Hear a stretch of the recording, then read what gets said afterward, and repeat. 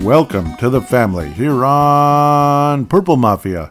I am your host, Paladino Joey, or Joey Awajan. Purple Mafia is available on all your favorite podcasting apps, and of course is also a part of the Pigskin Podcast Network. Thank you once and always for downloading and listening to the show. I thank you once and always for that, and it is a great pleasure to be back on board with you once again today. The Minnesota Vikings played against the New England Patriots, and for the first time in about 20 years, finally beat the New England Patriots.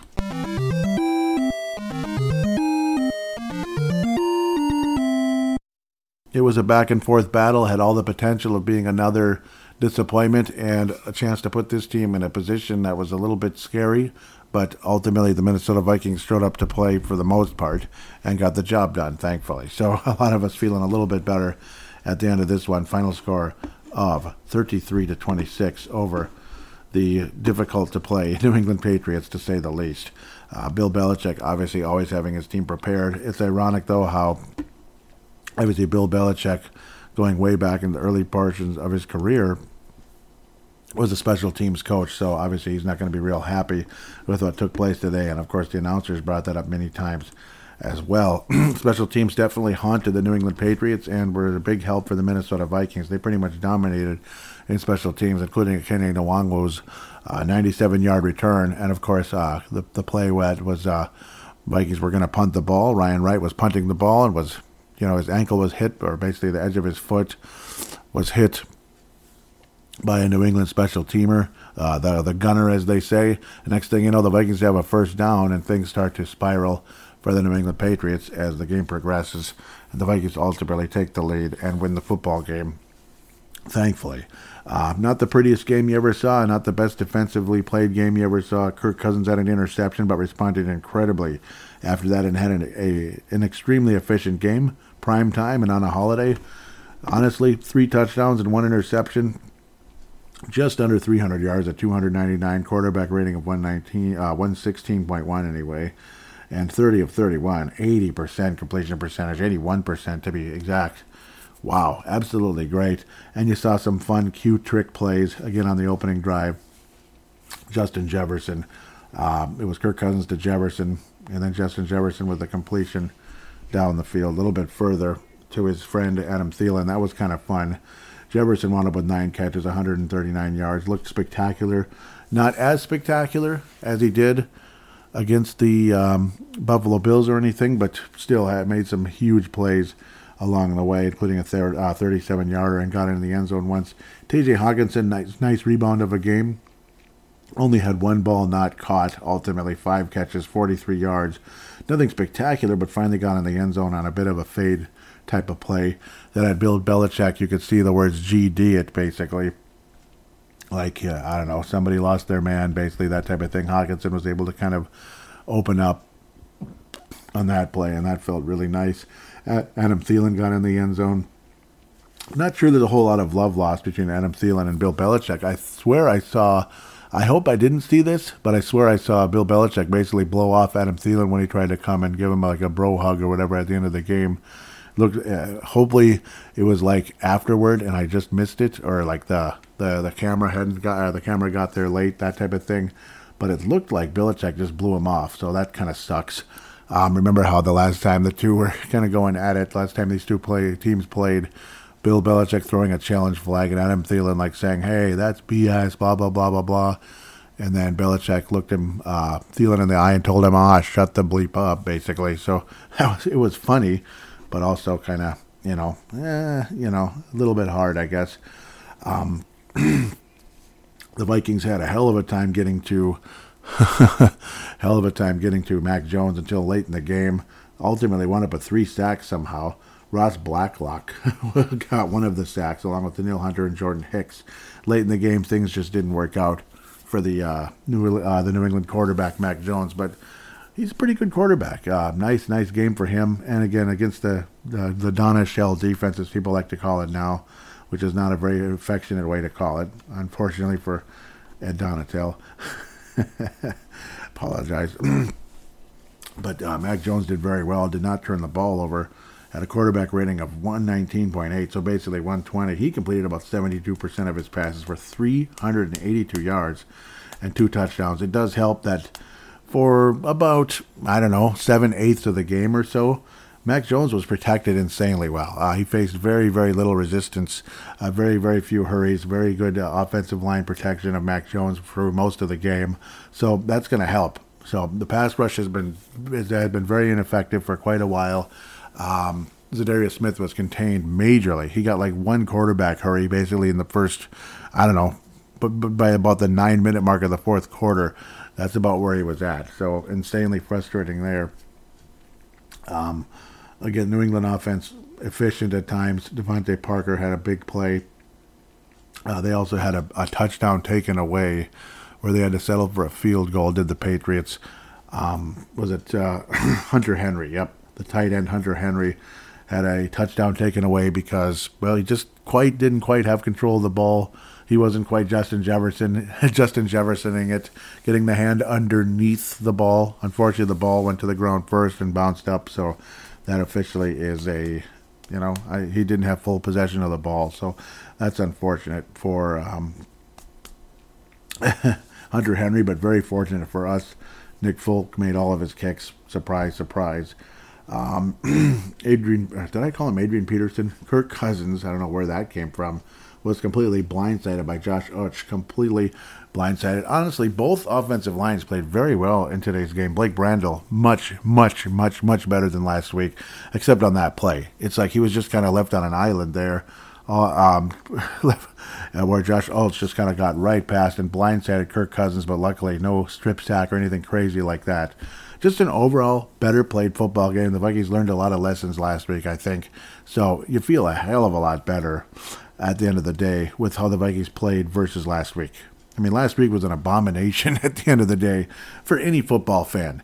When you consider how well the Detroit Lions have been playing, they would have been like furious to a point of like, what the heck? I don't care if this is the Dallas Cowboys or the Philadelphia Eagles, the Kansas City Chiefs. It doesn't matter. Losing by a score like that is unacceptable. Losing by 37 points is unacceptable, at home or on the road. It was an abomination of a game for the Minnesota Vikings. So you got to think, hopefully there's going to be some improvements coming.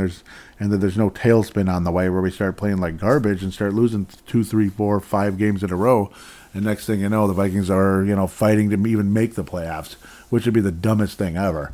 Luckily, no. I don't think this team's going to fight to make the playoffs. They're basically like a win away from probably clinching at least a wild card or so. But oftentimes it takes longer, even though you're going to make it anyway. At 10 wins, more than likely you're going to make it.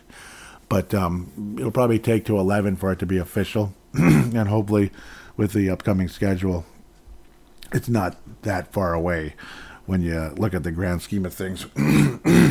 Pardon me, I got a frog in my throat again. I've had a hard time lately with that. So correcting that issue at the moment. Apologize.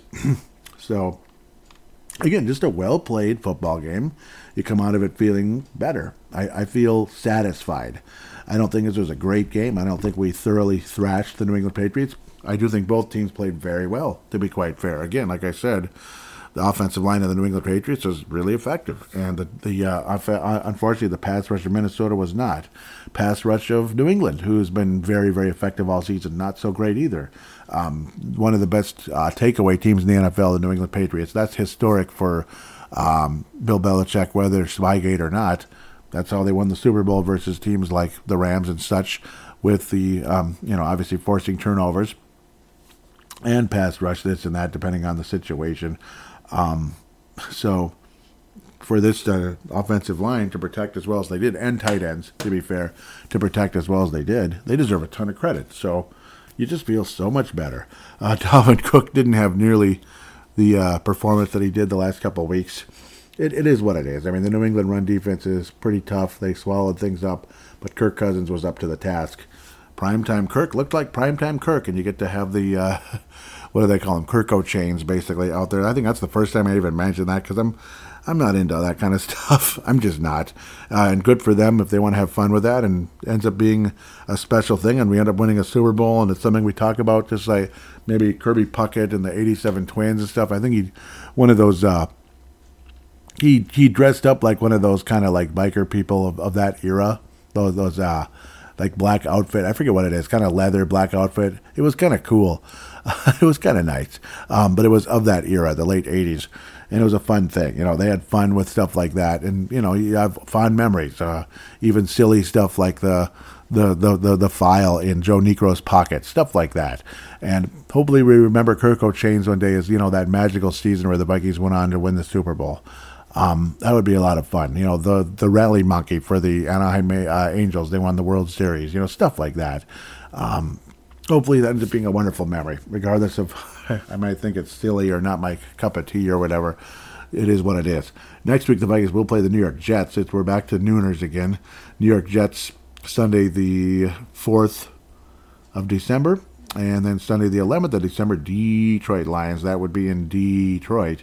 And then still the Indianapolis Colts game is still to be decided for some reason. So that's interesting if that's Thursday or whatever, or Saturday or something. And then we will have a Saturday game versus the Giants on Christmas Eve instead of Christmas Day.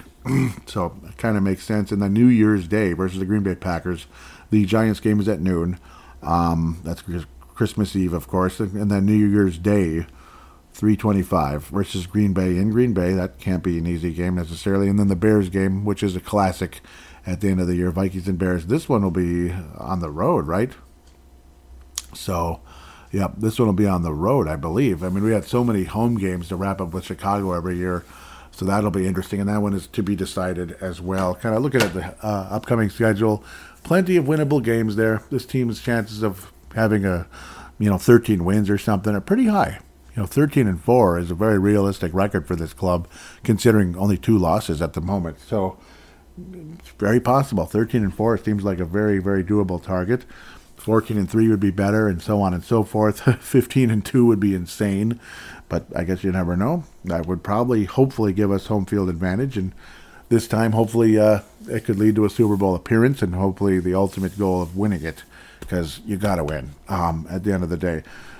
One way or another, looks like a very, very promising season still.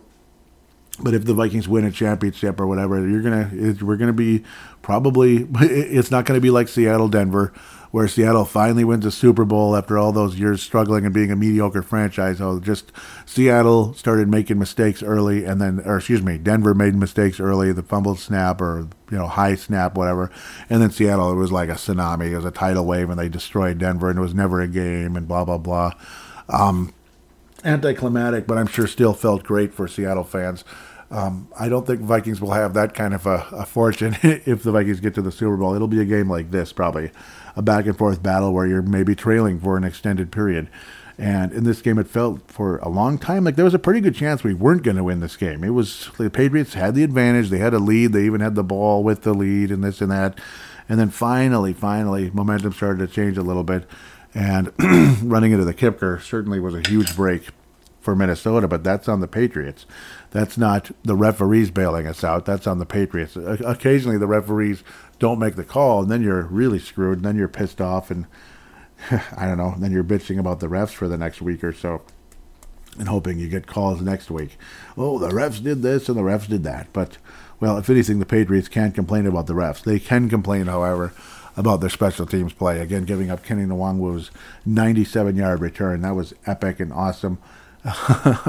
And definitely he's a candidate one way or another for a Fran Tarkenton Award, even though it's one play. But he's been great all season, and he's becoming a historic kick returner now. That's 3 touchdowns already in his career, which is great. He had 2 last year.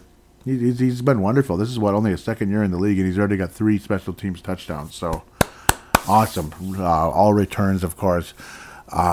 He's becoming a historic guy at that position. And years in the past, Minnesota had struggled so mightily at kick returning. There was just nothing.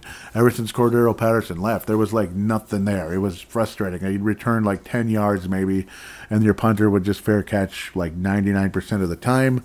Maybe you'd average about 5 yards a return on a punt, and it was heartbreaking. I just saw the replay of that Henry touchdown, potential touchdown anyway. That looked different. That actually looked like he might have had it. It's like no wonder he was kind of waving like, yeah, whatever, BS. That was a touchdown after the call was reversed. Well, I mean, they know more than I do, and I'm glad I'm glad that call was made in our favor. Interesting. That looked like a 50-50 call. It didn't look obvious. To some people at the time, it looked more obvious, like, no, he didn't catch it. Well, there's my objective NFL fan side coming out versus my purple shades. Interesting. Very interesting. And there was a big, huge play also where Justin Jefferson actually played a little cornerback on a potential interception as well. So, I mean, Kirk Cousins was good for the most part. Greg Joseph missed another extra point. It was pretty ugly, actually, but at least he made the other three. I don't think he should be cut or anything. That question was brought up by Mad Martin, and I'm sure other people as well are probably thinking that at times. He's a pretty good kicker. He's certainly not elite. Damn, I wish we didn't give up on Carlson, but he had such an awful game. Remember the whole infamous "you saw the game" from Mike Zimmer and all that. So, but ultimately, Rick Spielman, the guy who drafted him, had to make that final decision, being the general manager. So it's a damn shame. Another thing that helped is Cameron Bynum was back out there. That's good, obviously. Duke Shelley, I thought, was reasonably good. He got beat a little bit. In fact, yes, he did. He did get beat a bit. That's why he had 6 total tackles. Sullivan, again, that touchdown didn't happen, thankfully. Sullivan would have been beat for a touchdown, but the guy didn't have control of the ball, him being Henry of the New England Patriots. Just an overall well-played, fun NFL game on Thanksgiving Day. I'm not, nothing major to complain about. It was entertaining. It was solid. It was good quality, I thought, for the most part. It was nice to see the offensive line protecting each other. Would have been fun to see Mac Jones be brought down a bit, but I don't know. It's not fun necessarily when it's just sack, unless it's just your team doing it. Sometimes it's ugly and frustrating at the same time. I mean, it's nice to see good quarterback play and all that. It made the game entertaining, and I respect that in a huge way. KJ Osborne had a key first down run as well, kind of on a reverse play, 5-yard gain. That felt like $1 million. That was one of the key first downs that helped to drive late in the game, moving the clock and such. Jalen Reagor had a huge 25-yard play as well. That made us feel great. Johnny Munt, a couple of catches. Again, T.J. Hockenson, 5 catches for only 43 yards, but a lot of them were pretty key, including that touchdown, which was like, finally. Hockenson, much, much better game. He was awful last week. Awful. He started awful, and he stayed awful the entire game. It sucks seeing KJ Osborne only getting 1 catch, and then he did have that cool run on 3rd down, which really helped get a first down. Made you feel great. But it'd be nice to see KJ Osborne involved a little bit more. I mean, 10 targets for Thielen, 11 for Jefferson. Good, worthy, and all that, but I don't know. Why not 3 or 4 targets for KJ Osborne? I think it's possible to mix it up a little bit at times. But good to see Reagor again. Justin Jefferson's counterpart there in the in the 2020 NFL draft. Kind of fascinating, considering when the Eagles took him, and a lot of people locally actually were kind of like, Reagor's definitely a guy maybe the Vikings are looking at, but it turned out they weren't at all. They were actually like, they passed on Jefferson, wow, and then Vikings took him. So I was dancing on the clouds when the Vikings took Justin Jefferson. I did not think he would be this good. I did not. But I did think he was going to be a very successful wide receiver in the NFL. And to me, it was just obvious. You saw what you saw. You watched video after video of what he could do in college. And it was like, that's my guy if he's there at the wide receiver position. We had to take a wide receiver because Stephon Diggs was obviously departed. But to think that's who the Vikings wound up with just feels like $1 million. Of course, this is old news again. I can't be just bragging like I'm Mr. Genius and telling you that was the guy and I'm right and blah, blah, blah. So I know it's old news now in terms of that. But it's still wonderful to have him there. If you want to hear it at the time, to hear proof that I was into Justin Jefferson at the time, take a look back at the draft preview in 2020 of April, March, and then the review of 2020 in when the Vikings did take Justin Jefferson in, I believe it was early May. So if you're curious, you don't have to, but if you're curious. So always appreciated those of you that do care to go back for that kind of thing. Just a overall kind of well-played game. Not great by the defense, but not that bad. Certainly not that bad. I mean, they made the plays when they needed to, and it made you feel a hell of a lot better. The Fran Tarkington for this episode, it's kind of tough. I mean, it could be Justin Jefferson very easily. Some wonderful plays, including deflecting a pass that could have been intercepted. Kirk Cousins, other than the interception, was insanely good. He was insanely good. Members of the offensive line, they all stepped up. I mean, even, again, Blake Brandel did really well. Oli Udo did pretty well as well. Guys like that when they were in there. Of course, Brian O'Neill, absolutely wonderful. Bradbury did well, this and that. So really appreciate what these guys were capable of doing to make this team feel better. And to come back and have a 9-2 record now. Again, a half game behind the Philadelphia Eagles going into this upcoming weekend. And I will, obviously, you'll notice the show is being uploaded in Sunday, but I'm recording this fresh on Thanksgiving night. So, recording this fresh on Thanksgiving night, because why wait 2 days to review a game? It kind of feels tough when it comes to football. I do it all the time with, like, hockey and basketball, but when there's a game every 2 days, it's a little different. Football is a week-by-week thing, and if I'm not fresh to review a football game, that's not good. Unfortunately, at the time I'm recording segment number 2 and 3 of this show, Philadelphia and Green Bay will not be completed. That's a Sunday night game. We'll be talking about it. Hopefully, one of the rare cases we'll be cheering for Green Bay. Hopefully the Packers get the job done and win that one. Yes, go Green Bay, go Pack, go. Yes, please. Please go Pack, go. It's not because I'm cocky and think the Packers suck. It's because, well, they have 7 losses, and we need their help. Plain and simple. Beat the frickin' Eagles. Go Pack, go. Dun, dun, dun, dun, dun, dun, dun, dun. Go Pack, go. Yes, please. Yes, I don't think the Vikings are going to lose 7 games this year. Knock on wood. Famous last words. So, just please don't do that. That would be ridiculous. Should be really crappy. If the Vikings only win 1 more game this year, that would suck so bad. Don't do that. Come on. Win at least 11, right? Okay? Just win at least 11. Go Pack, go. Okay? There, I said it again. I hope the Vikings win more than 11. That'd be incredibly disappointing as well. The Christian Ponder Memorial for this episode, was there really anybody that stood out as had a terrible game for Minnesota? Not really. I mean, I'm not going to pick on Duke Shelley. He saved our butts in Buffalo. He deflected a pass. He was okay. He was all right. I don't know, and I don't want to pick on Blake Brandel for giving up the sack. That was like one play. I don't know. He didn't get help. Sometimes the guy needs help too, so that would be nice. Maybe just generally occasionally some of the play calling drove me nuts. Like the short play, the short pass to T.J. Hawkinson on 3rd and long, when he'd have to break like 3 or 4 tackles to get a first down. Like that's Zimmer crap. That's Zimmer and Clint Kubiak standards. I'm sorry, that doesn't work. It doesn't work. So what's the point? And they were showing Viking fans with paint and their Helga horns and stuff, but they looked more like real Viking, the real Viking look than say like the purple thing, purple with white horns. It was, you could read their lips like, what was that? They were pissed, and fans were booing. So yeah, because we're sick of that Zimmer garbage. And that's what we saw in a couple plays. Some of the play calling in general, on occasion, was bad. But generally speaking, it was creative for the most part. Just plays like that had you kind of like, I don't know, sick and mad at the same time. Maybe I can look at the other really fast for the heck of it. The other Thanksgiving games. Maybe I can kind of cheat ahead with those and then not review those on Sunday. Or maybe I will. I don't know. I could talk about them a little bit, and I'll maybe go back into them some more. But yeah, Dallas was able to overcome the New York Giants today, 28-20.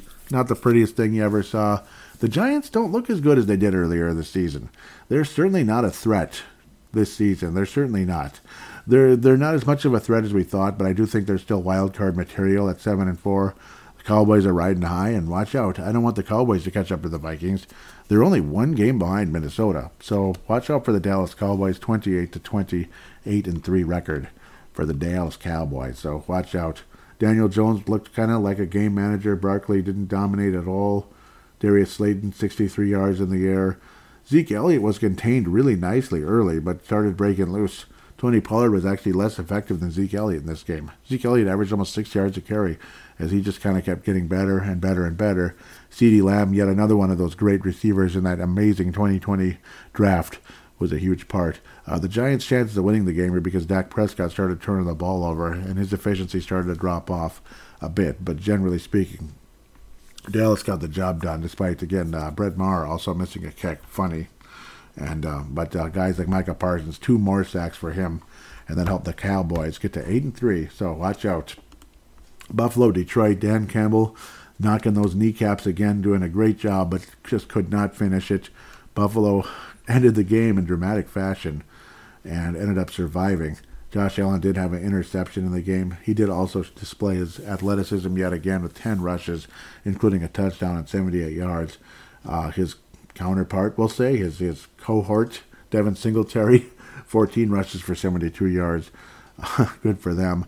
Jared Goff was pretty solid, not great, but solid. Did get 2 touchdowns, but wasn't as efficient as he'd like to be, I'm sure. I'm sure he's kicking himself a little bit down the stretch. Amon-Ra St. Brown, though, with 9 catches and 122 yards, an epic performance for him. Gave Detroit a real chance to win this one, a touchdown. And Jamal Williams also ran one in, but a fumble lost, fatal for the Detroit Lions. This turnovers are the kind of thing that can kill you in a close game like this. Buffalo, to fight as much as they did to beat the Detroit Lions, doesn't say Buffalo's bad. It says Detroit's becoming a bigger and bigger threat, and good for them. Good for them. They deserve to be a team. It's a fan base that deserves deserves something to cheer for, and I think Dan Campbell is a coach that deserves to be reckoned with. I think he's a good coach. I think he's doing something right. I think people should respect him more than they do, rather than he's just some goon tight end. I thought Mike Tice deserved more respect than he got. So Dan Campbell's basically a modern version of Mike Tice, to be quite fair. Kind of, that the big lug, whatever, a big lug type of guy, but I think deserves respect. So congratulations, Detroit, for making it a hell of a game, and I'm very sorry you lost. Buffalo, also 8-3. 2 fantastic teams, Dallas and Buffalo. You never know. Maybe they'll match up in the Super Bowl again. Go Buffalo in that case. Oh, please, Buffalo, get the job done. Get some revenge. It's funny to think they did play in the Super Bowl twice, and it did not go well for Buffalo. Good Buffalo team, but just did not show up to play in those Super Bowls. Very depressing at the end of the day. So I guess I talked about Thanksgiving football in general today and gave out the awards for this episode. Urban Legend of the Day. I don't know. I mean, wow, it took 20 years to finally get past the New England Patriots. Maybe it's not really weird. It's just remarkable that it took that long. It took 20 years to finally beat Bill Belichick and the New England Patriots. 20 years to beat Bill Belichick and the New England Patriots. That's a long time. So it's a nice accomplishment. Congratulations, Minnesota. With that said, we'll take a quick break, and we're going to come back for the second segment to look around the league, talk about, I guess, the Bears and the Packers and Eagles, I suppose, a bit, even though that game will still be playing, and preview the New York Jets coming up, who don't look as good lately.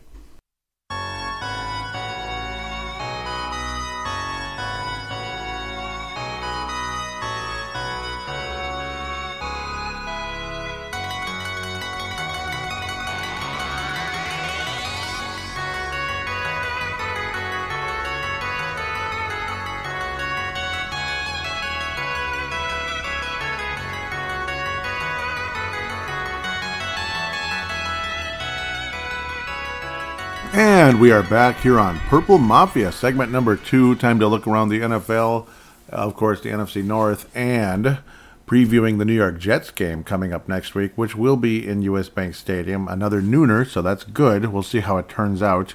Of course, first, though, we want to hear from DraftKings. We're going to hear from DraftKings, our sponsor on the Pigskin Podcast Network. Really, really appreciate it. DraftKings Sportsbook, an official sports betting partner of the NFL, is my go-to when betting on the NFL this holiday season, or should I say Christmas season. Yep. So right now, new customers can bet just $5 on any NFL team to win their game and get $150 in free bets if they do. Check this out. Right now, everyone can earn up to 100% boost with DraftKings stepped-up same-game parlays. That's pretty good. Go to the DraftKings Sportsbook app, place a same-game parlay, and combine multiple bets like which team will win, player props, point totals, and more. The more legs you add, the bigger the boost. The bigger your shot to win big. Yes, sir. Download the DraftKings Sportsbook app now. Use code TPPN. Place a $5 bet on any NFL team to win their game and get $150 in free bets if they do. Only at DraftKings Sportsbook with code TPPN. Minimum age and eligibility restrictions apply. See show notes for details, as the disclaimer will be there. Absolutely. So, again, do download that app. So, continuing from where we left off, I did talk about the games that were on Thanksgiving. The Buffalo Bills did beat Detroit, and some poor game management late in that game, unfortunately, by our friend Dan Campbell. That's unfortunate. I like him, though. I want him to succeed. And the Dallas Cowboys beat the Giants. Yay. They're actually very close to the Vikings still, unfortunately, and you don't want to get into that tiebreaker issue. Tampa Bay, what are you doing? What are you doing, Tampa Bay? They lost to Cleveland. What the hell? In overtime. Tampa Bay is now 5-6, still in first place, so maybe they'll be one of those cute teams that has a losing record and still wins their division. And, I don't know, maybe squeaks out a win in the first round and then loses in the second. But I wouldn't want them coming to I wouldn't want them coming to U.S. Bank Stadium. Believe me, I wouldn't. Tom Brady is still undefeated against the Vikings. Would this be the year we end that streak as well, where Bill Belichick undefeated versus Minnesota? So we'll have to wait and see, at least as a member of the Patriots. As the head coach of the Patriots, Cleveland only wins their fourth game of the season, defeating Tampa Bay Vinrock Vince Germano's club, in case he's listening, out of Melbourne, Australia. Jacoby Brissett, 1 touchdown, 1 interception in the game. Meh. Not good completion percentage or anything like that. Brady, kind of efficient, kind of not. Rachaad White with 64 yards on the ground, no touchdowns. Chris Goodwin with 110 yards in the air and 12 receptions and a touchdown. Good for him. Amari Cooper led Cleveland with 94 yards in the air, but Nick Chubb was probably their best player in the game, averaging 4.5 yards a carry, 116 yards and a TD. But Anthony Schwartz also getting in the end zone. And David Njoku with a receiving touchdown.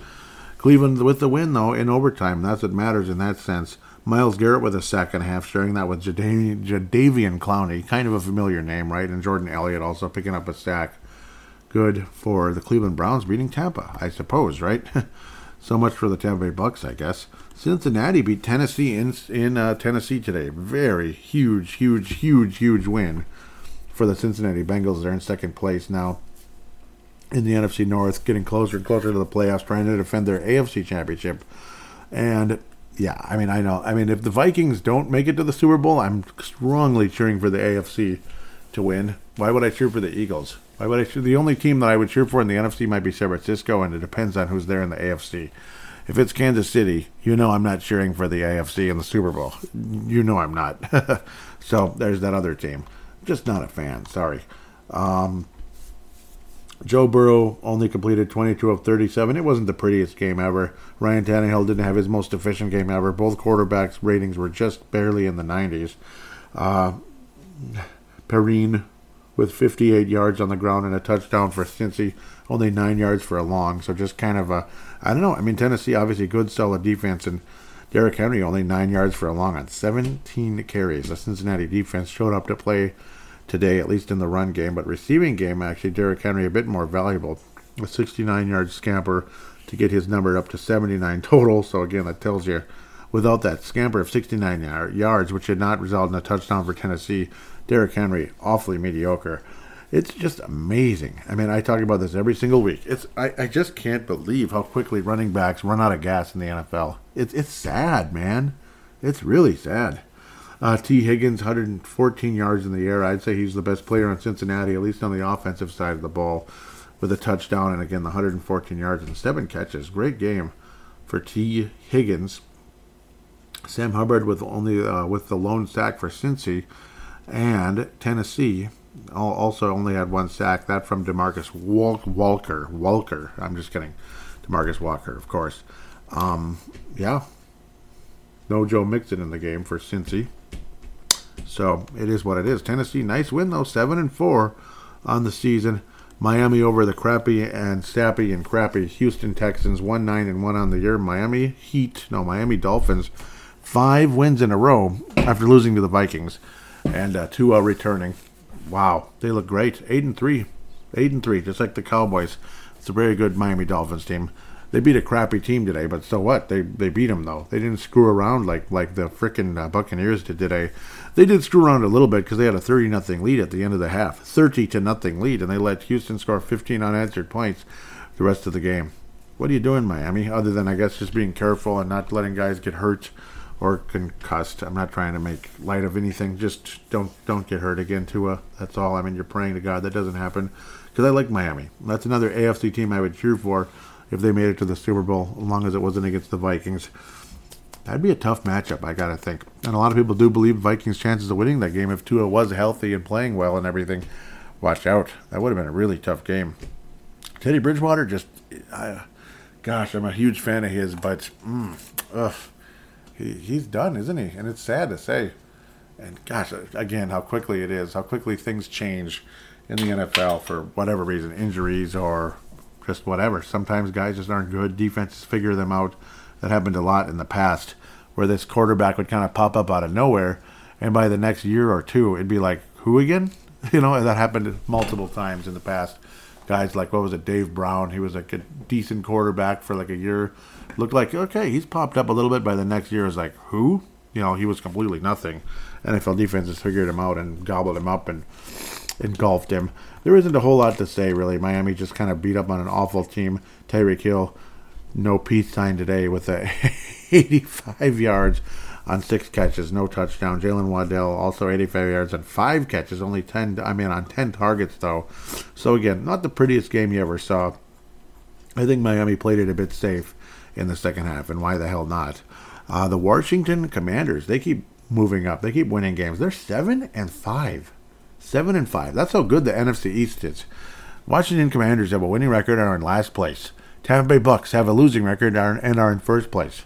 Wrap your head around that. Welcome to the NFL, huh? Welcome to the NFL. Weird things happen. 5-7 Falcons, second place. Isn't that just crazy? That's kind of like at my job. The people that don't do anything get rewarded, and the ones that work their butts off get ignored. But I'll leave that alone. I shouldn't even say that. It's not just at my job. It's at every job. It's at every job. The people that don't do anything get everything, and the people that, do all the work basically get ignored. Okay, some of them get credit, but certainly not everyone. Just ones that they're favorites. Whatever. I'm babbling too much about personal stuff that you don't want to know. Joey Sly missed an extra point. You Sly dog. Okay, sorry.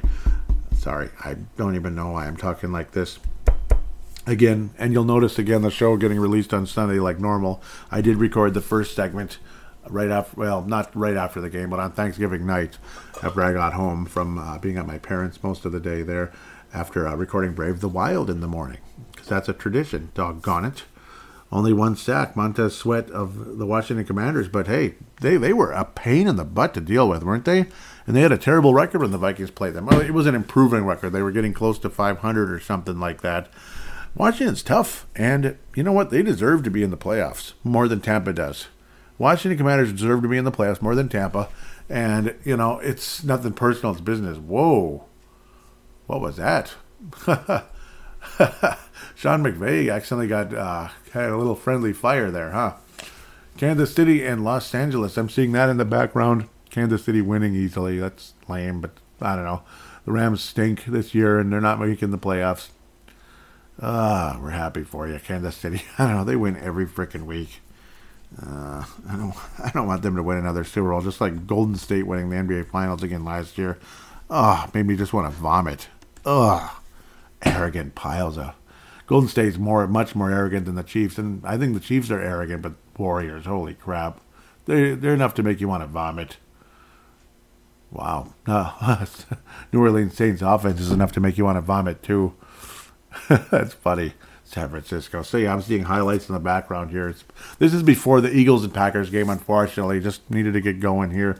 Well, just figured get started, and it's kind of time. Got done with the lawn cleanup stuff, so able to work outside, especially with no game. I don't have to worry about the Vikings game. It's already done, and the review is already done too. So it all worked out. Carolina, Denver. Who cares, right? Ugh, garbage. Well, it's a rematch of the Super Bowl, though. Hey, it's a rematch of the Super Bowl. Don't you forget that.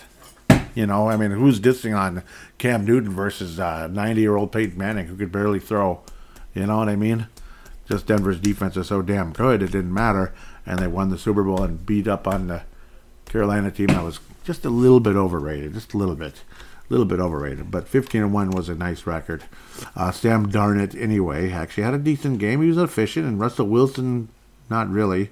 Sam Darnold, anyway, only attempted 19 passes, completed 11, quarterback rating of 103.8, and he did not turn the ball over, at least not in the air. Congratulations, Sam Darnold. Congratulations. Denver lost again. That's just funny. Sam Darnold at whatever cheaper price he's at compared to what Russell Wilson's getting paid to be 3-8 and a quarterback rating of 73.8 versus Carolina. Ugh. Both running backs were pretty good, though, the main ones anyway. Latavius Murray, 7.1 yards on the ground. Of course, a 52-yard scamper will help that. Didn't get in the end zone, but Latavius Murray. Like one of those ageless wonder type of guys. Congratulations. Yeah, I really appreciate what he can do out there. Sad he's on Denver. Wouldn't mind him here, but I suppose we have Madison. So down to Foreman, 113 yards on the ground, 4.7 a carry. Solid game for Carolina, and the Panthers get the job done. Good job. 2 sacks for Brian Burns, who keeps getting better and better. No sacks for Denver on a defense that I thought was good sometimes. Carolina's 4-8, and then Denver's 3-8. Whatever, right? That's a crap bowl. Let's move forward to Jacksonville and Baltimore. Was this a rematch of something? I believe these teams. Yeah. This is a rematch of that famous. Yeah, I know it's not even close. But I know the two teams aren't anywhere near what they were at the time. Brian Billick, 2000 Baltimore Ravens playing against that was Tennessee. Okay, whatever. I'm nuts. That was Tennessee, a very good Titans team that was defending AFC champs. And yeah, Brian Billick looked right at the crowd and said "F you," basically because they were probably talking at his back all day. And that was one of the late touchdowns in the game that put Baltimore in the Super Bowl later on. It was the winner of that game. He declared the winner of that game would go to the Super Bowl. And he was right, and they won. Anyhow, they beat the hated New York Giants, who cheated, damn it. But the Jacksonville Jaguars, did they cheat? I don't know, but they won 28-27. Baltimore still in first place despite the loss. But now Cincinnati's breathing down their neck. Must be a tiebreaker in favor of Baltimore, and I wouldn't be surprised at that because Cincinnati was kind of lousy early in the season. Jacksonville was up 6-0, Baltimore was up 6-0, but then Jacksonville kind of hung with them all day. Baltimore did take a 9-point lead in the fourth quarter. No, not in the fourth quarter. It was the fourth quarter. Early in the fourth quarter, Jacksonville took a 9-point lead, or Baltimore took a 9-point lead, and Jacksonville just kept chipping away. Baltimore had another 7-point lead with 2:10 left, and Jacksonville pulls it off and completes a 2-point conversion with 18 seconds left. They're like, you know what? We're not going to overtime against the Baltimore Ravens. We're going to win it. We're going to win it with a 2-point conversion, Mike Tice style. Trevor Lawrence to Martin Jones. This was to Zay Jones. Martin Jones was the touchdown. Marvin Jones was the touchdown. And then Zay Jones was the 2-point conversion. Nice. So Jones and Jones and Jones. He was Trevor Lawrence. You know what he was doing at the end of the game? He wasn't just keeping up with the Baltimore Ravens. You know what I'm going to say, don't you? He was keeping up with the Joneses. Yeah, I know. I'm sorry. I had to. I'm sorry. He kept up with the Joneses. Oh, yeah. Or like, what's his name? Chris Berman had come up with something like that. He kept up with the Joneses. And then now the Arizona Cardinals host the Los Angeles Chargers. And guess who won? The Chargers. Okay, yes, the Chargers did win by 1 point. And we'll keep moving. Sorry, I had to. I don't know. It sounds like something that guy would do. 25-24, the LA Chargers beat the Arizona Diamondbacks. Might as well be the Arizona Diamondbacks. They've been lousy the last few years as well. They signed Madison Bumgarner about 3 years too late. God, that guy used to be so good with the Giants. Oh, Madison Bumgarner. Oh man, the World Series hero. You remember that guy with the greatest postseason ERA ever? And the next thing you know, I don't know. It's like he didn't exist anymore. It's kind of sad. I really liked him. Justin Herbert, awesome game. Nice rebounding after a very, very disappointing loss last week. Oh man, that one stung for the Los Angeles Chargers. Pardon me. 3 touchdowns, no INTs, took care of the ball fairly well. Attempted 47 passes, yet only wound up with 274 yards. Huh. Definitely played more of a short yardage kind of game, that's for sure. James Conner, who? Well, 120 yards, good for him. Almost 5 yards a carry, but did lose the ball along the way. Kyler Murray did run one in. 56 yards total for him on the ground. DeAndre Hopkins, it's not been the prettiest thing ever. Kyler Murray and DeAndre Hopkins, 87 yards and a TD for him. But the chemistry and, I don't know, things just aren't working out there. There's some backbiting. That Arizona pass rush is pretty good. J.J. Watt with a sack. Zach Allen with a sack. Isaiah Simmons and Cameron Thomas, definitely. Nice pass rush, but they end up not winning the game. The Chargers survive in Zona 25-24. Congratulations, Chargers. Still kind of hanging around. Second place in that AFC West with a slightly winning record. Seattle Seahawks, again, you let a bad team kind of hang around and they beat you. Las Vegas, just like Cleveland and Tampa, Las Vegas beat Seattle 40-34. What the heck? Back-to-back wins for an awful Las Vegas team. Derek Carr had 2 turnovers in the game. Geno Smith, wonderful numbers, but just wasn't enough. An interception in the game certainly didn't help. Josh Jacobs was pretty much unstoppable. Can I say it again? Tecmo Bowl football. 33 rushes, 7 yards a carry. He did have an 86-yard scamper and a couple of touchdowns, 229. So, again, another kind of guy if you had him on your fantasy team this week. I think you won. I mean, that's about as good as it gets. And he is one of those main kind of guys. You know, if you're playing fantasy football, Josh Jacobs would be probably your number one on whatever team he's on. He's probably at number one. Devontae Adams, who you think is a number one, but he has some good moments. Josh Jacobs also had 74 yards in the air. So, my God, over 300 all-purpose yards for Josh Jacobs. I mean, what more is there to say?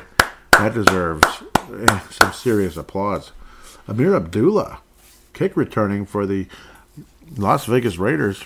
Cool, not bad. Almost 25 yards a carry. Not bad. Not bad at all. Vegas Raiders, though, upsetting the Seattle Seahawks in their house in impressive fashion. Josh Jacobs, he took off for 86 yards. That obviously got his numbers higher at the end, but it is what it is. Josh Jacobs' 86-yard run to pay dirt to lead the Raiders to victory. Derek Carr did have a touchdown pass to Foster Moreau, not Morneau like Justin Morneau, but Moreau for 5 yards to tie the game up. And then, of course, the Seahawks could not get the job done against the Raiders' defense, despite it was a very high-scoring game for both clubs. Obviously, if it went to OT. 40-34, entertaining and nice. The Super Bowl that never happened, the Super Bowl that everybody wanted about 4 or 5 years ago, Kansas City versus the Los Angeles Rams. Everybody wanted that Sean McVay offense and all those wonderful players. Well, you thought they were wonderful. I don't know if I did. They're 3-8 now. Jeez.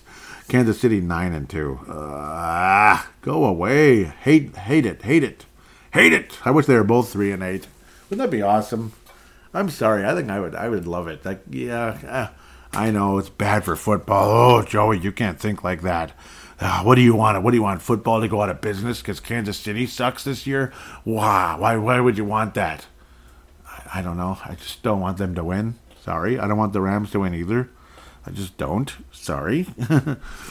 They got their Super Bowl. Now go away. You know, kind of like the Atlanta Braves back in '95. They got their World Series. Now go away. I don't want to see you anymore. Go.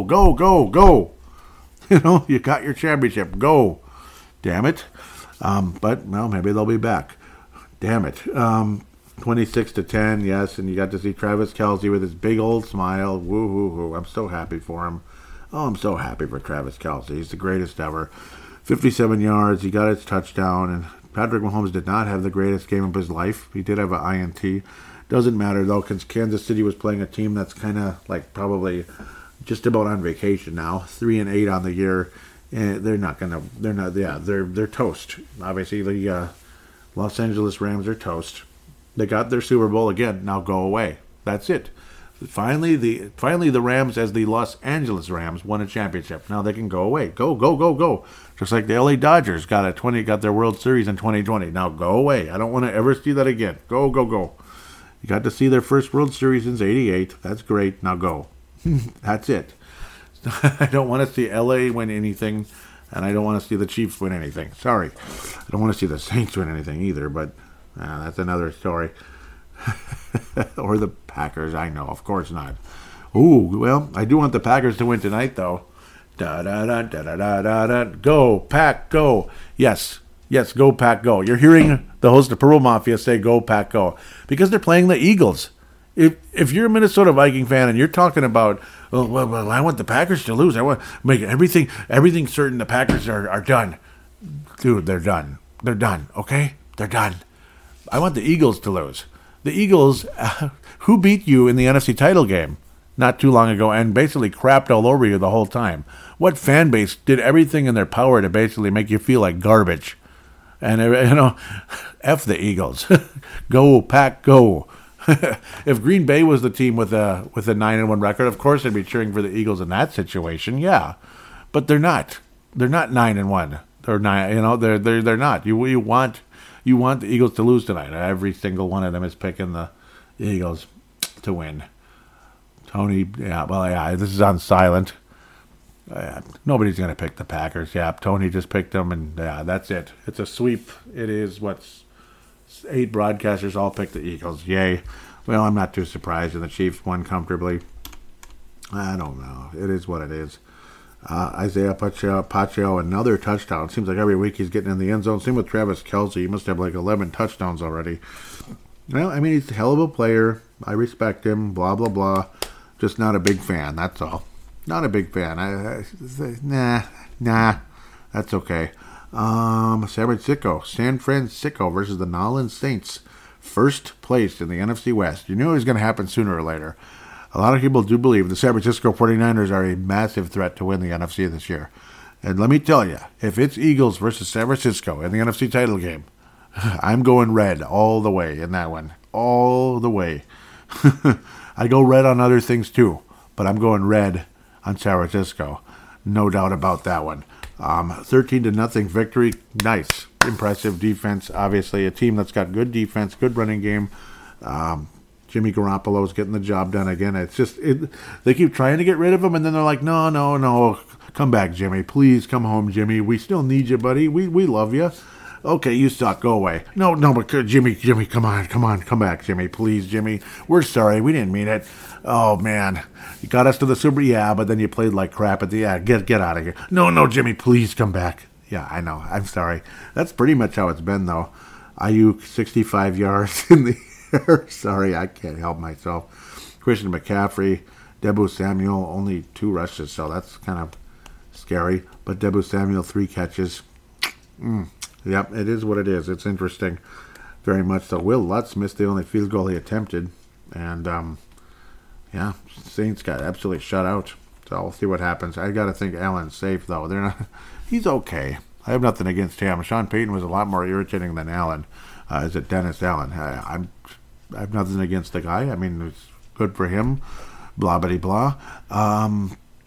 Again, I already talked about Detroit in the first segment because that was on Thursday. So that's part of the NFC North thing. Green Bay is playing Philly, about to. We'll probably see that flashing on the screen in the third segment as it's about to start. But now I'm going to babble on and on. Pittsburgh and Indianapolis. Monday Night Football. Who cares, right? Probably the Colts will win that one, I think. Because boy, Frank Reich had to get him out of there. He had to go. Because I know. Let's just move on. Matt Ryan's playing now. Something not so good happened there, you can tell. Well, next week's opponent and the Chicago Bears. New York Jets versus the Bits. New York Jets have a really, really, really, really nice defense, and he used to be the coach, of course, used to be the 49ers defensive coordinator, and their defense is still good, which is nice. There's Carrie Underwood again. Ugh, God. She looks good, but I don't like her music. I don't like anybody's music. anyhow, 31-10. The Jets actually showing some offense. Last week they got completely shut out by the New England Patriots, and the quarterback acted like he just like, okay, leave me alone, Yeah, I'm not going to apologize to anybody, but he was in a bad mood. He wasn't feeling good. He said he was sick to his stomach or something. I guess that was his excuse. Trevor Siemian, former backup for Kirk Cousins years ago for the Bears, with a touchdown. Woohoo! That'd be the first Viking backup quarterback to throw a touchdown in like 50 years. Not really. That would be Case Keenum, I guess. Interception, also by Trevor Siemian, and they looked awfully mediocre, despite having Chase Claypool on their sideline. The Jets, Mike White, not Joe Flacco, Mike White, with 315 yards and 3 touchdowns, almost a perfect quarterback rating. Mike White? Okay, Wilson, not Zach Wilson, because he was awful last week and was benched. Awful, and very unapologetic for the awful performance against the Patriots defense that gave up a lot more points against Minnesota than they did against the Jets last week. In fact, anything is more than 0. Garrett Wilson with 95 yards in the air and 2 touchdowns for the Jets. Elijah Moore, 65 yards on just 2 catches with a TD along the way. Donovan Knight with 69 yards on the ground. Ty Johnson, also a touchdown. Good for him. Entertaining game for the Jets anyway, and Jets fan base. Again, a very stingy and dangerous defense that the Vikings are going to have to put up with coming up going forward. It's going to be very interesting to see how things go. They're in 3rd place in their division because the AFC East is kind of dangerous. You got the Dolphins, you got the Buffalo Bills. So, obviously, it's not going to be easy. It's not going to be easy. It doesn't matter. It's not going to be easy at all. Where's the Jets? Here we go. Jets and Vikings history. History is definitely on the Jets side. Oh, there's no doubt about it. Thank you, the Football Database. Thank you, Football Database, for always providing this history as I go to this every single week. The history, well, the New York Jets, historically, and this is with the Vikings winning the last 2. That's right.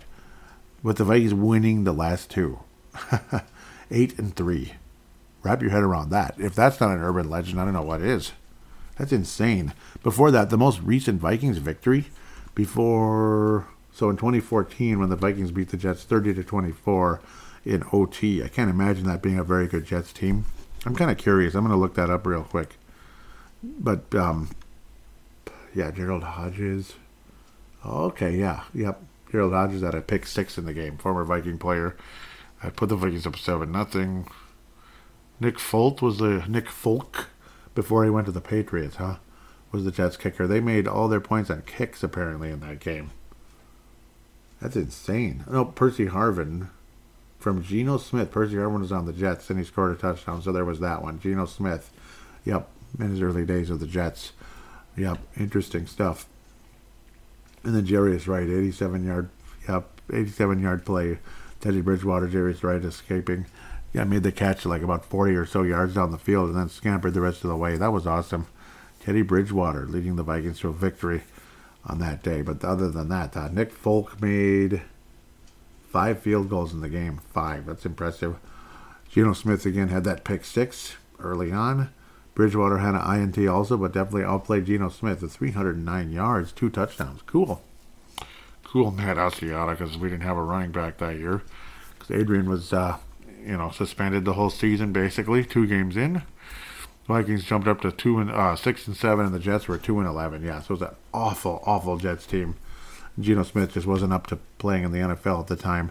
But again, as I now digress, December the 7th. So this is going to be about, it's going to be about, 8 years to the day, pretty much, the next game with the Vikings. Almost 8 years. It's going to be slightly less. The Vikings' first win versus the Jets since 1975. That's what it was. The only other, the Vikings beat the Jets in 1975, October the 12th, 29-21. A very good Vikings team beat a Jets team that, probably wasn't real good. The first time the 2 teams played was 1970 on November 29th, about 52 years to the day, just about here. 20-10, the Jets won. And then the Jets beat the Vikings 7 games in a row in 79 when I was 3 months old at the time, 14-7, over a mediocre Vikes team in 79. Jets absolutely obliterate the Vikings in 82, 42-14. Yikes. 94, gosh, 12-year gap between the last time the Jets beat the Vikings, 31-21. Then 3 years later, the Jets beat the Vikings. Yeah, this is when the Vikings were falling off the face of the earth. I remember cursing my head off in that game. I think this is the one where I called the Vikings GD idiots. I was flipping out, cursing my head off, if I remember right. I was so angry. Yeah, that's what it was. So we were down by 8. The Vikings scored the touchdown. Brad Johnson to Andrew Glover, right? And then and see, the running game wasn't working all day. The Jets defense was stymieing Robert Smith the whole game, right? So we elect to run, to where things were working. Brad Johnson was leading the Vikings comeback. We were down 23-7 in that game. And then Brad Johnson was pretty sharp in that fourth quarter. You get the 8 points. Jake Reed for Brad Johnson, and then Johnson ran it in. So I guess the run worked there, but that's because it's the quarterback. He's a threat to pass, of course. And then we hand up to Robert Smith with defenders basically on him the second the ball got into Robert Smith's hands, and I screamed out, "You GD idiots," right as my mom walked in the room, because this is 97. I was senior in high school? Yeah, I was a senior in high school at the time. Because this is October 2017. 2017, my ass. 97. I'm not that young. I'm a lot older than that. And my mom went off on me angrily because, yeah, she doesn't want to hear me cursing like that. And, yeah, we ended up losing. I was freaking pissed. That was a really good Jets team, actually. Both teams were 8-4 at the end of that game. Vikings would have been ahead a little bit. Could have been 9-3. But that was the beginning of the major collapse, where the Vikings started to fall off the face of the earth that year, around that time. So that definitely triggered a memory. 02, terrible Vikings team. Jets won comfortably 20-7. 06, mediocre Vikings team, and that got worse as the season progressed, 26-13. The team was already kind of like, what the heck did we hire here? When it came to Childress. But I don't know. With a good quarterback, it worked. Awful 2010 Vikings team losing to the Jets. That's as things were dropping off the face of the earth, 29-20. And then, of course, the Bridgewater play. And then that very, very, very cold day. It was in October, but there were snow flurries floating around that whole day. The Vikings win easily, and Sam Darnold was terrible. A comfortable win for the 2018 Vikings, as we were already fairly disappointing, but a 4-2-1 record. It was the very first, I believe. Yes, it was the very first win ever on the road versus the New York Jets. The Vikings had gotten beaten by the Jets every single time we played the New York Jets on the road. Every single time the Jets beat us. They were undefeated. Of course, again, we hardly ever played each other. When you consider 52 years and we've only played 11 times, that's crazy.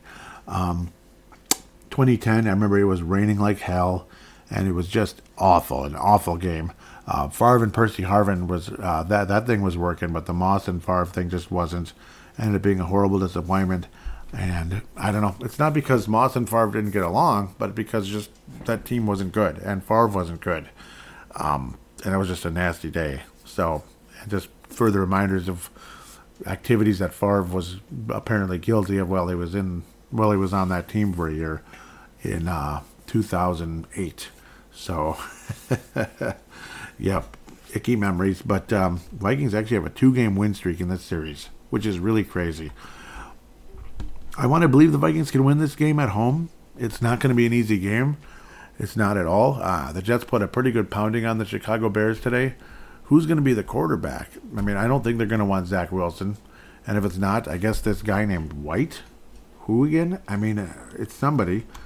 White, yeah, 3 touchdown passes. Is he the next Steve Walsh? Mike White. You ever heard of Mike White? I sure haven't.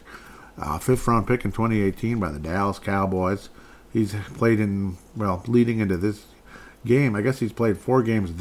He played 4 games in 2021 with the Jets. 5 touchdowns and 8 interceptions. I can't imagine he's going to have as good a game next week as he did this week. I can't imagine. I mean, the Chicago Bears are kind of like what they are. They're rebuilding and all that stuff, and it's going to be a little while, but eventually they're going to be dangerous. And of course, you didn't have Justin Fields out there either for the Bears, or yeah, the Bears. That is who they were playing against. Mike White, though, so far in his career, again, only 4 games. Drafted in 2018 in the 5th round by the Cowboys. Never played a snap for them. And just 4 games last year. And here he is playing for the Jets. Last year was the Jets, and this year were the Jets. I don't know. We'll see. Uh, his touchdowns and interceptions are now even, and his yardage is like what? Like, how many yards did he throw? He threw for over 300 today, didn't he? He had 953 in those 4 games combined. Yeah, 315. Jeez, like 33% higher in one day. In one game versus 4 games. So impressive, I suppose. Nice day for him. I don't expect the same next week. I think the Vikings should be able to take care of business. And I don't think they're really excited about Zach Wilson right now. He's looking like yet another blue chip bust. I thought he was going to be better than Sam Darnold. I don't know.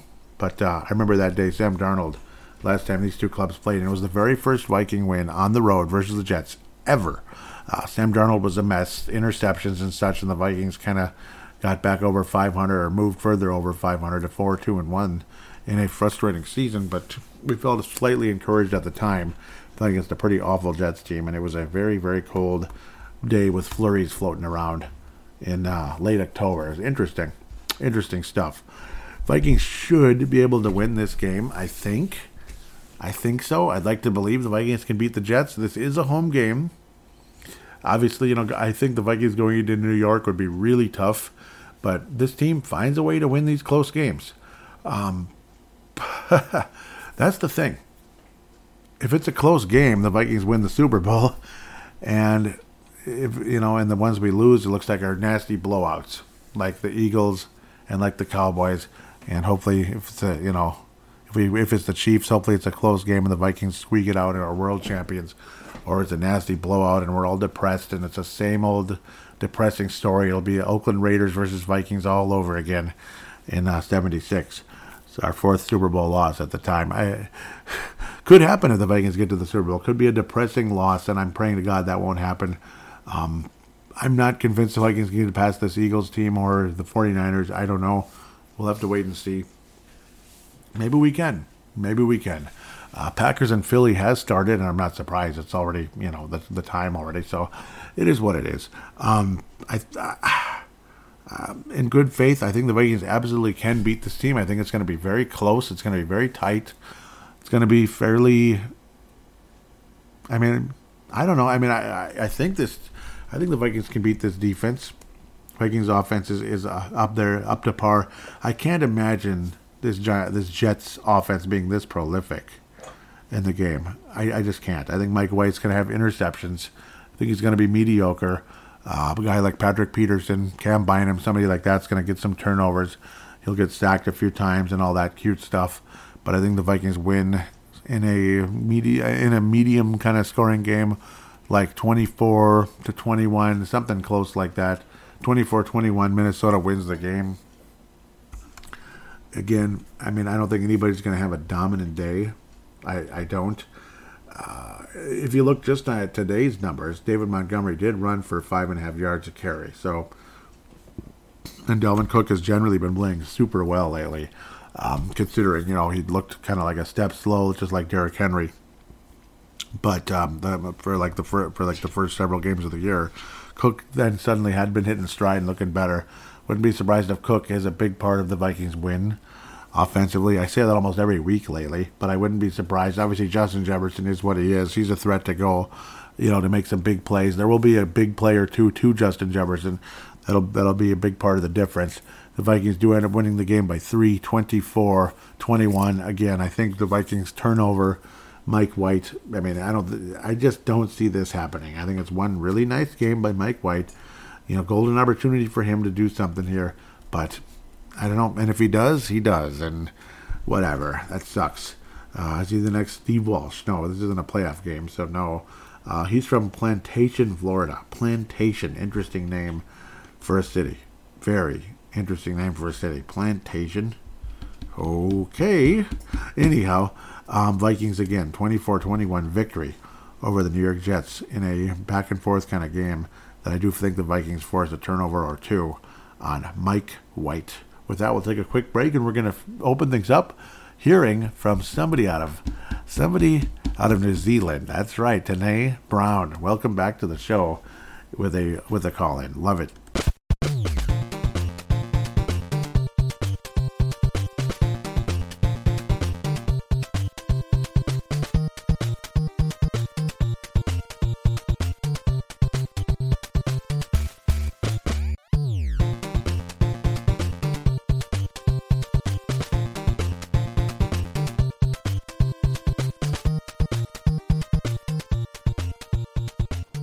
How's it going, Joey? I hope you had a good Thanksgiving. I hope the rest of the Purple Mafias had a good Thanksgiving too.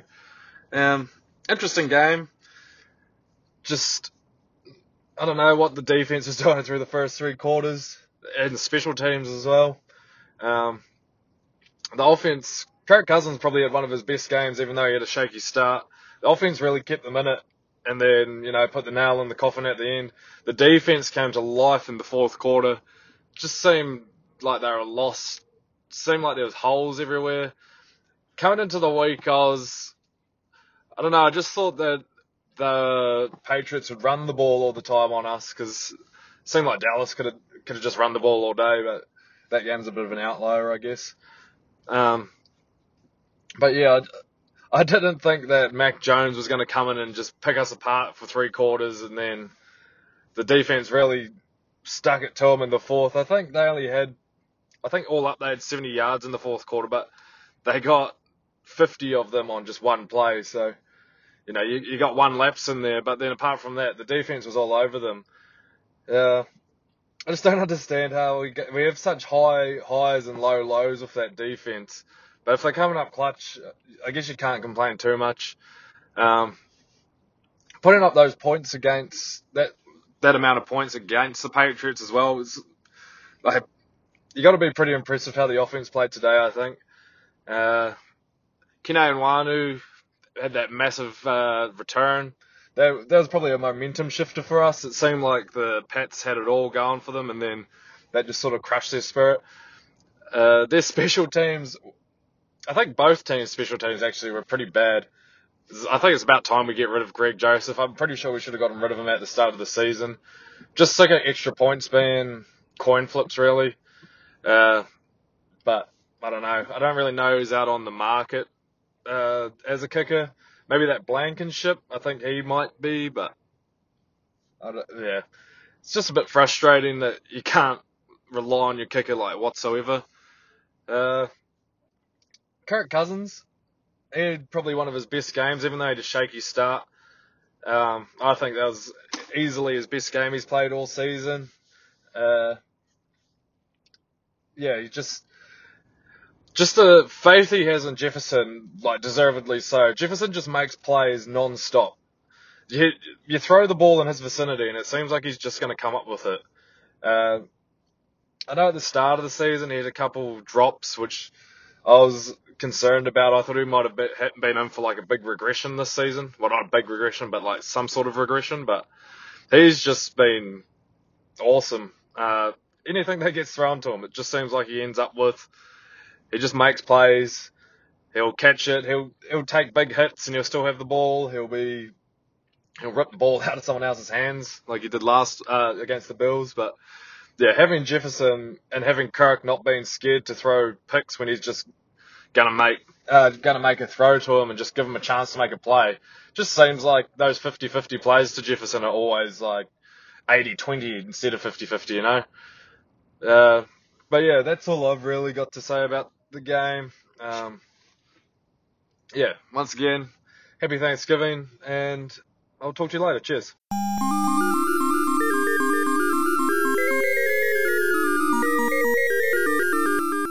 And I thank you for that call in today out of New Zealand. Thank you very, very, very much. Great to hear from you. And nice thoughts on the game. Again, surprising how Mac Jones carved us up a bit for a while there. It's like it led me to believe he's a better quarterback than the credit he gets, but other games he doesn't look so hot. Luckily, the Vikings defense did come through, as you said, and really love what Kane Nwangwu did, and Vikings' chances now look better and better with that 9-2 record. Wonderful, wonderful call. And again, I don't want to clump all over what you said and just repeat it and all that stuff. So again, hope everybody enjoyed what Tanae had to say. It was really nice. I loved it, and hope to hear from you more and more often on this show and on Timberwolves Explosion, of course, as well. That's the other show I do, which is on the Basketball Podcast Network now, TBPN. But of course, it's all in the same place on Apple Podcasts, Google Podcasts, and all those other, Spotify and such. And there were some weird kerfuffles this past week that I had to clean up a bit. Some of you probably noticed, those of you that use Apple Podcasts, it only affects Apple Podcast people, what I did this past week. And, well, the kerfuffles that I created that started up maybe a couple of weeks earlier, I didn't realize there were 2 feeds, because I got creative thinking, I gotta get these, I gotta make sure these Apple Podcasts have the right RSS feed instead of Hipcast. It's got to be Megaphone now. But what I was doing, I didn't realize, of course, the old ones are still there. I created new ones, not thinking okay, the old ones are still there. I thought I was just adding the RSS feed to the old ones. That's what I thought I was doing. But what I did was create duplicates that had the new RSS feed. Instead, what I needed to do is, well, now the Eagles are about to go up 14-0 the way this is going. Follow the bouncing ball. Dun, dun, dun, dun, dun, dun, dun. Yep. Yuck. That was a bouncing interception and such in favor of the Eagles. Yuck. Yeah, they look like they're going to win comfortably, which I'm not happy about. Go Pack Go, and they're not going anywhere now. That was not good. Back to the kerfuffles about Apple Podcasts. I created duplicates when I didn't need to. What I needed to do was get in touch with Dylan on how to access the original Apple Podcasts links and feeds and such, and then add the correct the new RSS feed, update it to Megaphone instead of Hipcast to hopefully get more and more accurate number captures, download captures, and all that. So finally was able to do that, and then I eliminated the duplicates for Probo Mafia, Brave the Wild, and Timberwolves Explosion. And I even created the same issue with Freedom of Thought, but that one was repaired about a week earlier. And then I was like, wait a minute, I didn't notice there's 2 Timberwolves and all them. Like, oh, crap. So got all that fixed up. Timberwolves Explosion, though, I created a massive kerfuffle there where I archived the original feed and left the other one up there, which was a huge mistake because everybody was still attached to the original feed and nobody was attached to the new one. So nothing was being downloaded on Apple Podcasts, nothing. And it's like, holy crap, Timberwolves Explosion is going to die. Even though I know there's other, and again, thank you so much, Spotify, Google Podcasts, other, apps out there that can bring you the show, and it sounds the same, and it's all the same thing. But a lot of people use Apple Podcasts, so it's like you got to get that going. That's like closing a major artery. If you're talking about podcasting, you got to get that artery, you got to get that blood flow going again, or should I say RSS flow, and that helped. So thankfully, and then we eliminate the confusion of which one do I subscribe to? The only one that's there. Thank God we can leave it at that, and not lose all the wonderful reviews people took the time to write, and simply put 5 stars. It means a lot. So thank you for that. Sorry for babbling so much there about that, but I wanted to make sure I got that information out there in case some of you are wondering, why were there 2 Purple Mafia feeds? Jeez, what a nasty game. This is just like Vikings and Eagles. It's not going in the right direction at all. Anyhow, awesome call in by Tanae. Obviously star candidate right out of the gate with that type of deal. At Purple Mafia Show, and now I'm getting a white screen of nothing. Don't you just love when that happens? It's wonderful. Okay, where's the retweet from the previous episode? There it is. I was saying afraid of the pinstripes, which it sure felt like. Thank you, TPPN, at the Pigskin Podcast, Pigskin Podnet is the Twitter account. Vince Germano, Lakers, Pies, Browns. Yep. At VinRock44. Again, that's Vince Germano out of Melbourne, Australia. Malcolm McSween out of the southern part of California, but not Los Angeles. At Malcolm McSween, or at McSween10. And Tanae Brown out of New Zealand, the guy you just heard. At Tanae Bro. Gotta love Tanae Brown out of New Zealand. Great, great guy. Vince Germano, all of you. Malcolm, great guy. Oh, man, love you guys so much. And TPPN, I think that's Dylan. The new Dylan. There's Dylan Richardson who helped me get access to those accounts. And then I did and then I was able to do my work, get all that stuff attached and everything and feel better, and now everything's going to the right place. So I had to mention that update. I know some of you might be thinking, why is he babbling on about that? Well, it might be good to know. Matt Martin was saying, coming up on 1:30 a.m. here, they better turn up tonight. And that was against the Patriots, and thank God they did. Matt Martin was saying, me about 6 hours ago was laughing. Interesting.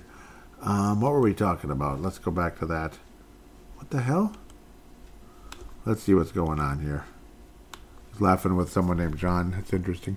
He said, I've been awake for 18 hours, 10 minutes till kickoff. Jeez, yep, John said that. Man Martin says, was up at 3:50 a.m. Who needs sleep? And then John says, me, about 6 hours ago. Ouch, yep. That's what they're laughing about. And then Man Martin says, 5 hours sleep is great night for me. They better win. Yeah, I don't like to sleep too much either. And my wife's never going to understand that. She hates me for that. But I don't like to sleep very much. I don't. At night, anyway. No, I don't like to sleep much. I don't. I like to go to bed late and not get up too late either. Get up a little earlier. He said Patriots needed just 5 plays to travel 75 yards. Yeah, that was scary. And saying it's impressive. Yeah, they look pretty good. Mad Martin continue. This is on Thanksgiving Day. And yes, and thank you so much for the Thanksgiving wishes to Nate Brown. Really, really appreciate that again, because yep, I mean, being from New Zealand, they don't, it would be like a different kind of a Thanksgiving or like holidays like that there. So thank you for thinking about us. Really appreciate that. And it was a wonderful day, and the Vikings got the win. Yep, great opening drive, and then primetime Kirk. Yep, that was the interception. The primetime Kirk was not thought of very highly. Generally speaking. Tanae says, definitely mixed feelings. Oh, no, that's me. Definitely mixed feelings, but at least they're ahead. Of course, Greg Joseph misses another extra point. Yeah, that's when things got a little better. Matt Martin says, it's a time to replace him. Playing better than I expected. The Vikings, anyway. And, yeah, Tanae was also thinking he wants to get rid of Greg Joseph as well. I don't blame you guys for thinking that. It could end up coming to that. I'm paranoid, but, I mean, last time we did get rid of Blair Walsh, that was a good move. Well, not last time, but yeah, like a current kicker that had been here a little while.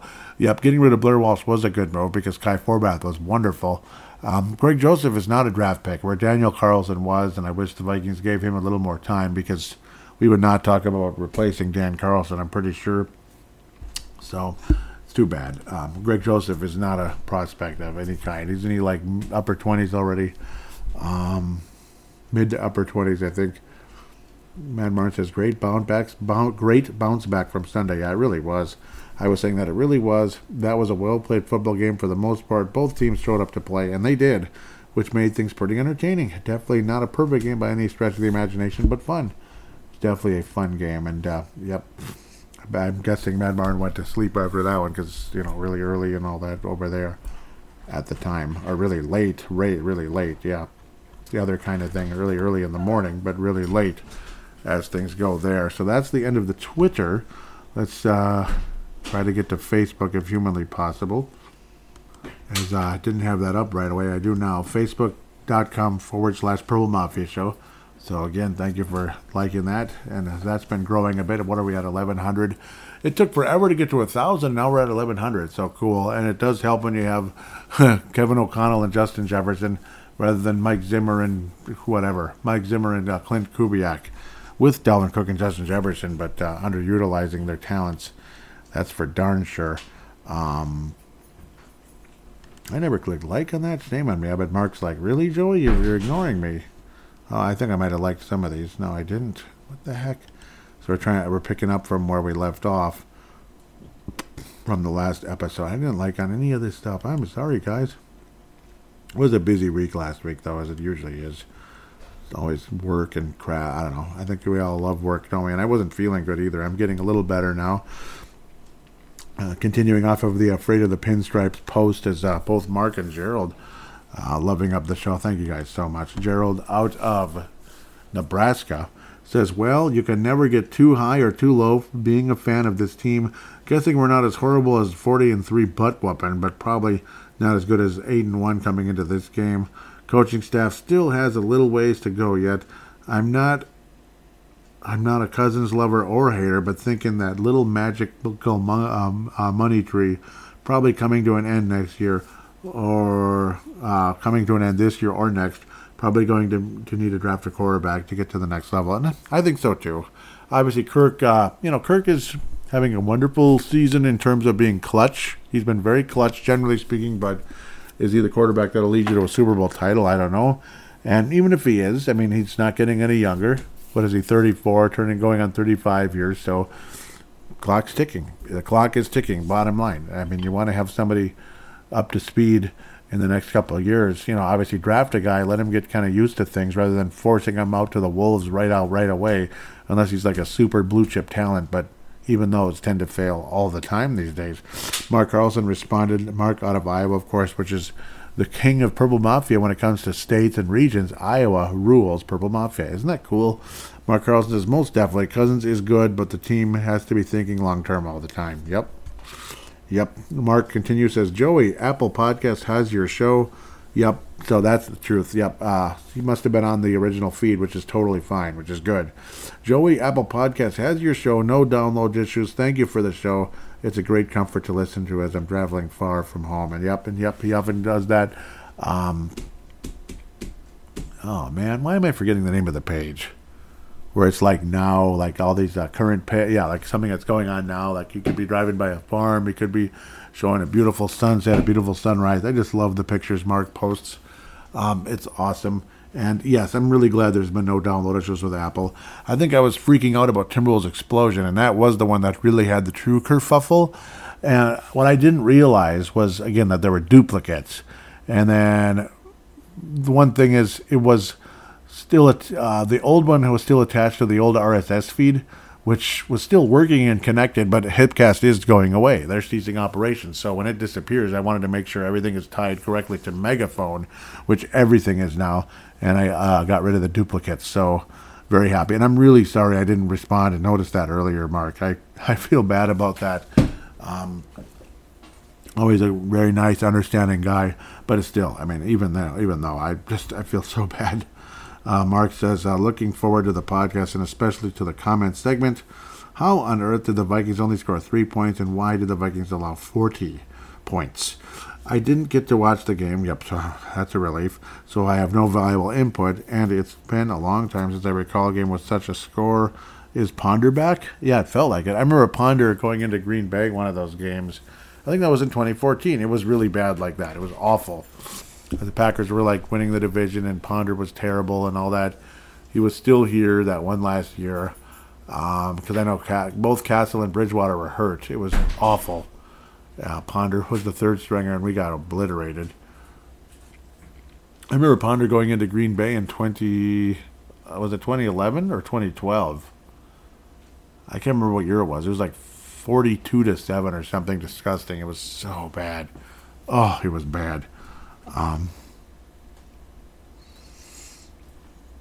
So now let's get to the in-game threads. This is the Facebook page, of course. Should I look at the demographics again, too, just for fun? I think I will real quick. I'm going to go to that at the end if I remember. I probably will remember because I enjoy doing that kind of stuff. I was saying, certainly not a bad game like last week, but kind of so-so, not sure what to think yet. Mike Dale, out of the state of New York, was saying, we are so porous on defense, we can't stop the run, and our defensive backs look completely clueless in pass coverage. This isn't serviceable until Dantzler comes back. When we're not in the Donna shell, we get torched on deep fly patterns. Yeah, it's really frustrating. And Dave Hickey was saying exactly.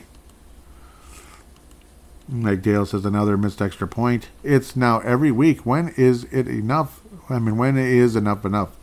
Yeah, I mean, Dave Hickey was saying agreed. I don't know what's out there, but they need some competition immediately. It is pretty weird. Dave Hickey was saying happy Thanksgiving, hoping a Vikings victory later. Yep, and thankfully it was.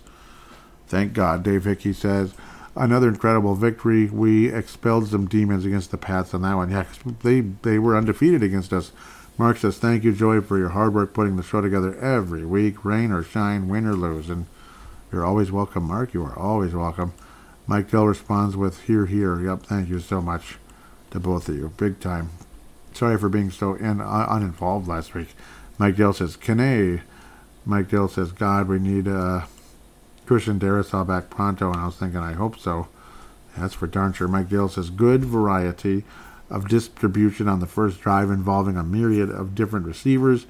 Dave Hickey says, old Tony Romo is sure calling a different game today for the lovable losing Lions.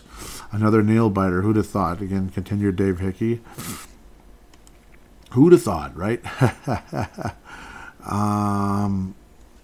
Dave Hickey says, defense playing like bleep again. Eric Mostert says, primetime Kirk. And then like, oh boy. You know that look like, oh my. Yep. Let's get to the post-game thread here, and then we'll look at the demographics. Ben McCarthy says, happy Thanksgiving. Skull, good game. Hope our defense gets better. Yeah, and I hope so too. Eric Marstard says, nice, both of these guys out of South Dakota, says, a nice bounce-back win in prime time nonetheless. Yep.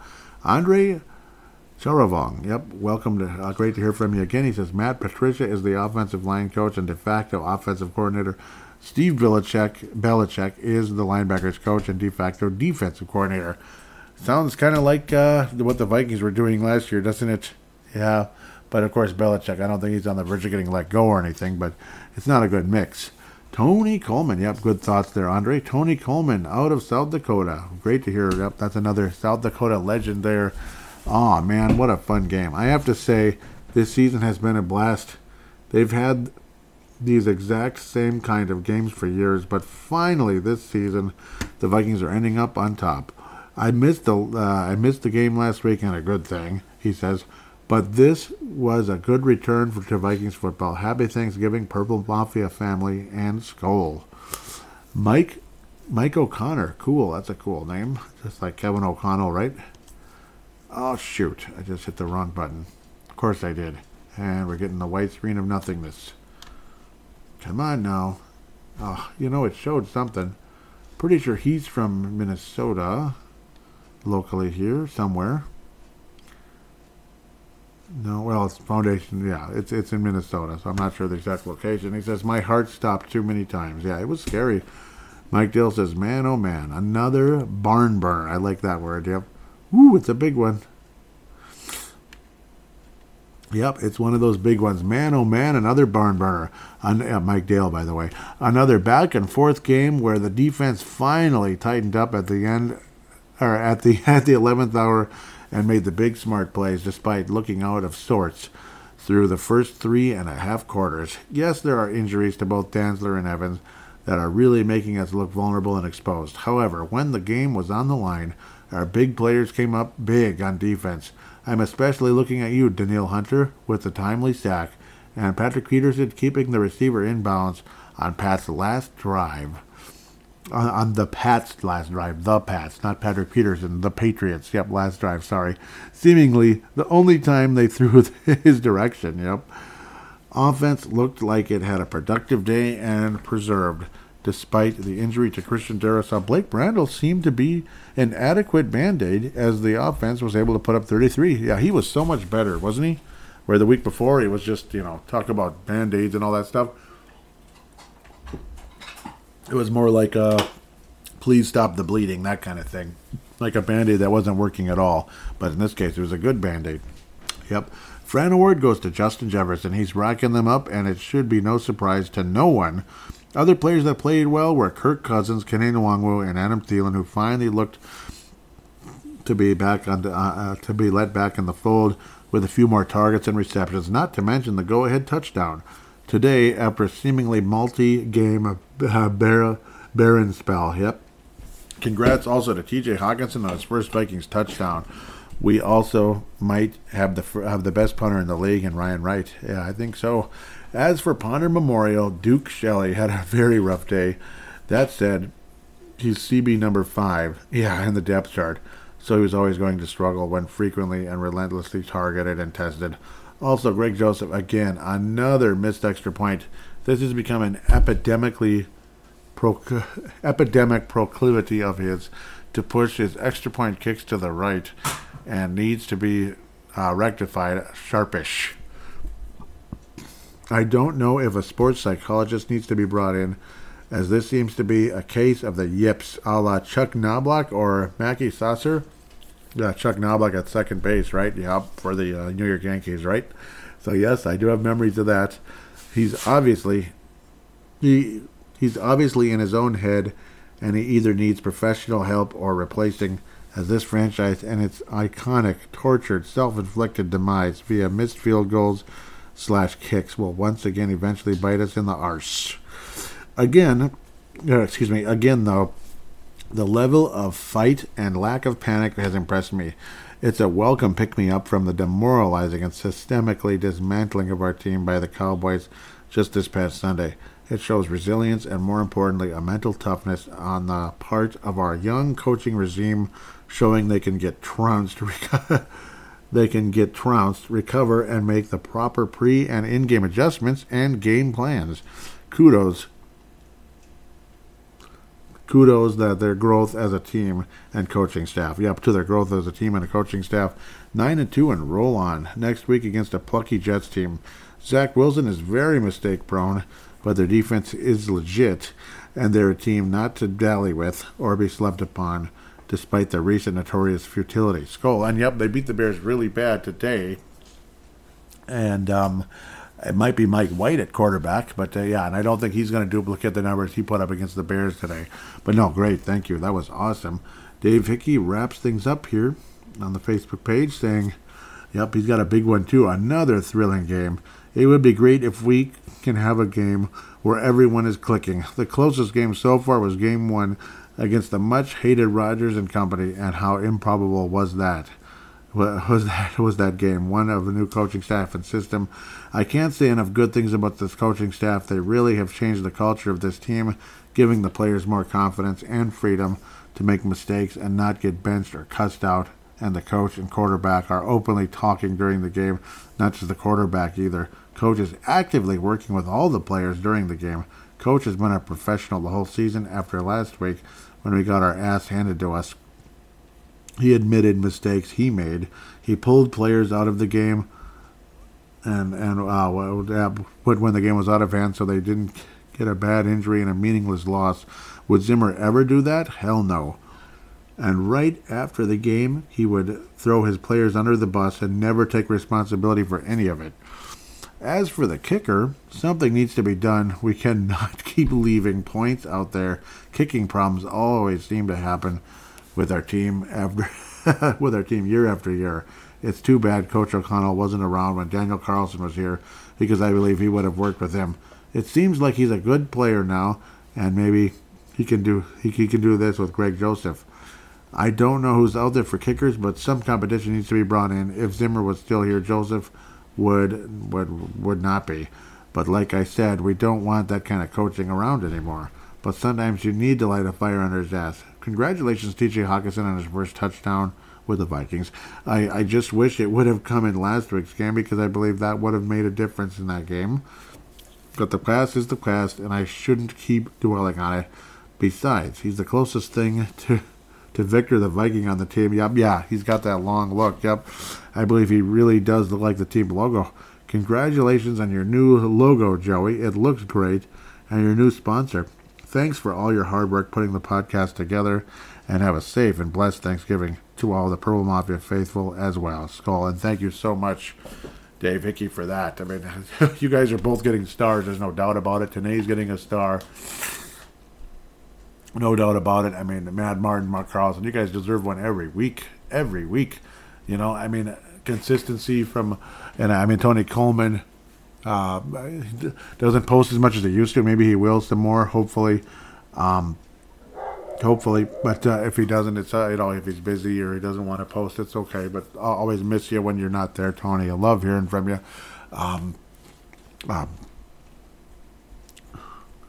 Really appreciate hearing from Brent McCarthy, Eric Mostard. Yep, really love you guys. Andre, Mike O'Connor, nice to hear from you as well. Gold star for this episode. It's so hard. It's so hard. I mean, you're like three of you like deserve it big time. Um, where do I go? Where do I go with this? It's like it's almost impossible. Almost impossible. Gosh. And I don't want to give 3 gold stars. That's like I don't know. It's like really three. That sounds kind of crazy. Um, oh God. Oh God. It's like it's almost impossible. Almost impossible. The cool part is all three of you are already in the Hall of Fame. If you can, yep, all three of them are already in the Hall of Fame. So, but I mean, you can always get Gold Star of the Year too, type of thing. Like the Dave Hickey's got one before. Tanae Tanae's been awesome all year. Where do we go? I'm having a hell of a time with this decision. Oh boy. Because I don't. Gold Star is going to go to Dave Hickey. Dave Hickey's going to get the gold. Mike and Tanae, gold-plated silver. That's, gold-plated silver, no doubt about it. Bronze, Tony and Mark Carlson bringing in the bronze. Thank you guys so much for all that you guys do for this show. Mad Martin, obviously, always, bronze star at the very least for this one as well. I mean, you guys are just so great, and I love hearing from you. I love the posts. It's Christmas season now. I hope all of you are ready for it and enjoy it and all that. Obviously, like I say on other shows and probably on this one, the only thing I don't like about Christmas is probably the crowds everywhere. Everything's out of whack, and of course, people always going off of work for like a month or something. It's really annoying. At least in the place I work, it happens way too much. It's annoying. But it is what it is, I guess. With that said, again, I mean, I can't say enough of how much I love driving around the neighborhood and other neighborhoods and looking at Christmas lights. It's like an addiction for me this time of year. So hope I don't damage my car too much by doing that, like wear and tear. But Packers driving, and they might be taking the lead. How about that? Go Pack, go! And it's just the first quarter. 13-13, extra point pending.